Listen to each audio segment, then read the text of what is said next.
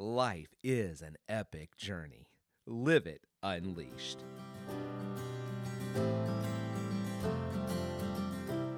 Hey, fellow journeyers, Jeremy here. Welcome back to the Living Unleashed podcast. You know, we are on an epic journey to discover a life that is unleashed. God offers us a passionate life. It is defined by hope, filled with joy, marked by peace, and walks in freedom. Hey, I'm so glad you joined us again today as we continue on this journey together here on the Living Unleashed podcast. We have been intentionally shaping our lives by journeying with Luke as we continue through the book of Luke and Acts. Right now, we are in Acts chapter 17.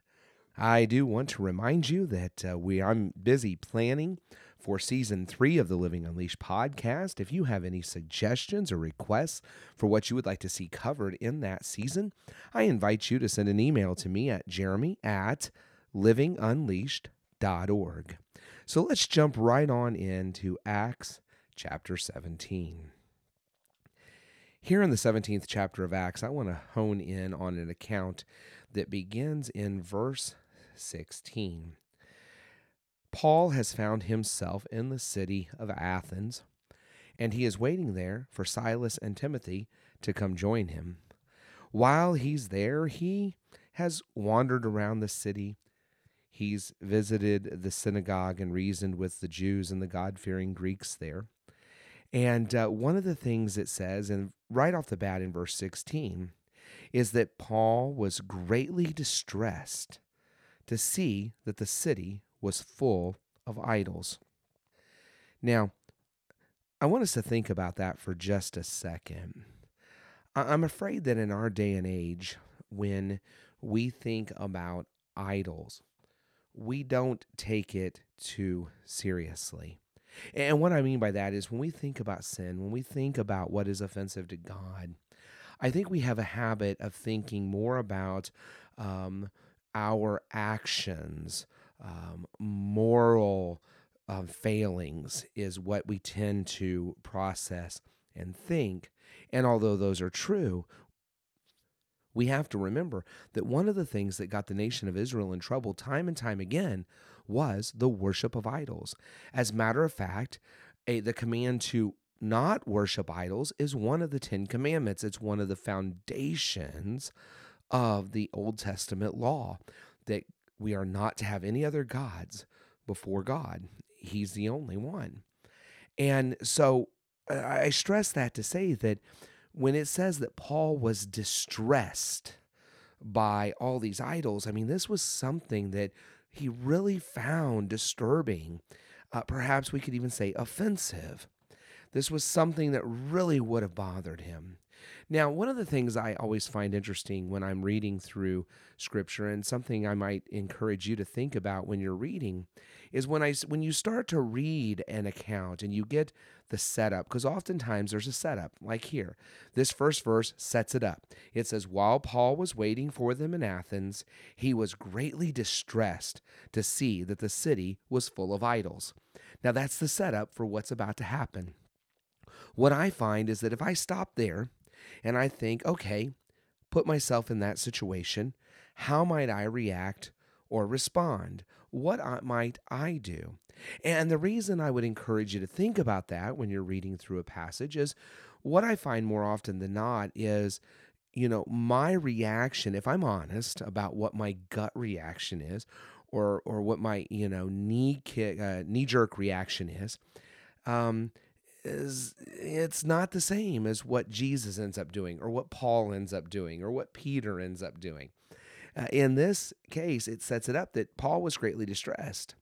And so I'm thinking, all right, so, the reaction is, let's go in and really just, let them have it of how horrible this is that they're worshiping idols. Let's just go in and make sure they understand the judgment that's going to be dropped against them or brought against them because of this worship of idols. That is kind of the reaction you might expect from our humanness and from the seriousness of this, but this isn't what happens. As a matter of fact, Paul goes into the marketplace and he happens across a group of Epicurean and Stoic philosophers, and it says he began to debate with them. Okay, they were debating with him, and so he is talking with them, and they're not really being kind even in the debate, because I mean. What is stated in Luke's gospel says some of them asked, "What is this babbler trying to say?" Um, and so they weren't even necessarily kind in this debate, which only adds to the feeling that, all right, Paul, just just give them both barrels, just let them have it, let them really feel the wrath of God. But that's not what Paul does. As he continues to meet with them, he ends up in a meeting of the Areopagus. And while he is there, here is the phrase that he starts with. He says, we're in verse 22, it says, "People of Athens, I see that in every way you are very religious. For as I walked around and looked carefully at your objects of worship, I even found an altar with this inscription, 'To an unknown God.' So you are ignorant of the very thing you worship, and this is what I am going to proclaim to you." What happens is Paul looks at all of the idols, and instead of condemning them, he finds a redeeming quality in that they're highly religious, that they are that they are looking for God. They just have looked for gods instead of God. But he notices this inscription, "To an unknown God." And instead of saying, "Well, you can't have an idol to this unknown God because no graven image can be made of him," he instead says, "Let me tell you about him." And he takes the moment and he redeems the moment, and in place of giving them a lecture that might turn them off or cause them to be defensive and not listen, he instead approaches it and commends them. He commends their religiousness and uses one of their objects of worship to point them to the one true God. And it says, that many of them received this. They wanted to hear more. They invited him to come back. They wanted to hear more about this, and that some even came to believe. Now, what an approach. And it causes me to think about how we approach others in our lives. We may have folks in our life where we are greatly distressed by what they do. We're greatly distressed by how they act. We are greatly distressed by what they're worshiping in their life. And just as Paul was distressed. But Paul took his distressedness, if you will, and he turned it into a compassionate outreach to find what qualities he could redeem, were redeemable qualities about what they were doing, and turn their attention then and turn their eyes towards the one living God. So what I want to ask you is, for those in your life who maybe have habits and actions and beliefs and all and the like that are distressing to you, is it possible that there is some quality about them, some quality about who they are, some quality about how they're going about things that is actually redeemable? It serves very well in our Christian walk. Just like he said, "I see that you're very religious." Okay? You're very attuned to spiritual things. So let me point you to the one true God and direct that religiosity, that spirituality that you have to the one true God. And how might you do that? And might it have a greater impact on that individual or individuals' lives if you did that, instead of you condemning them and telling them how wrong they are and how horrible they are and how distressed they've made you, or how disgusted they've made you, or whatever. What happens if we reach out in that way? Because we don't even just see Paul doing this, but I think we can see examples of this even in the life of Jesus, and how he approached and talked with folks whom the religious leaders considered unclean and unworthy to be spoken to, even because they condemned Jesus for doing so. But he reached out in love, not to just accept everything those people did, but to reach out and to find a connection where he could tell them about true life in God. And that's what I think we find here. So I'm really going to invite you to do that. Look into your life that way.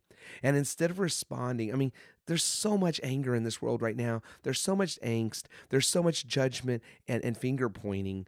What if you can find a redeeming quality that'll point them to Christ, that would change those beliefs and behaviors instead of just outright condemning the beliefs and behaviors? And this isn't a way just to say, I'm okay, you're okay, and I'm just going to leave people alone. But it's saying, approach it differently.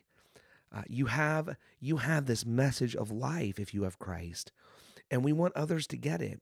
And maybe the best way to get them to get it is to not jump down their throat, but to encourage them in love and help them and help direct some aspect of their life that is redeemable, if you will, to God, so that they can see Him truly and come to know Him. And then the Holy Spirit will do the work of changing some of that other stuff.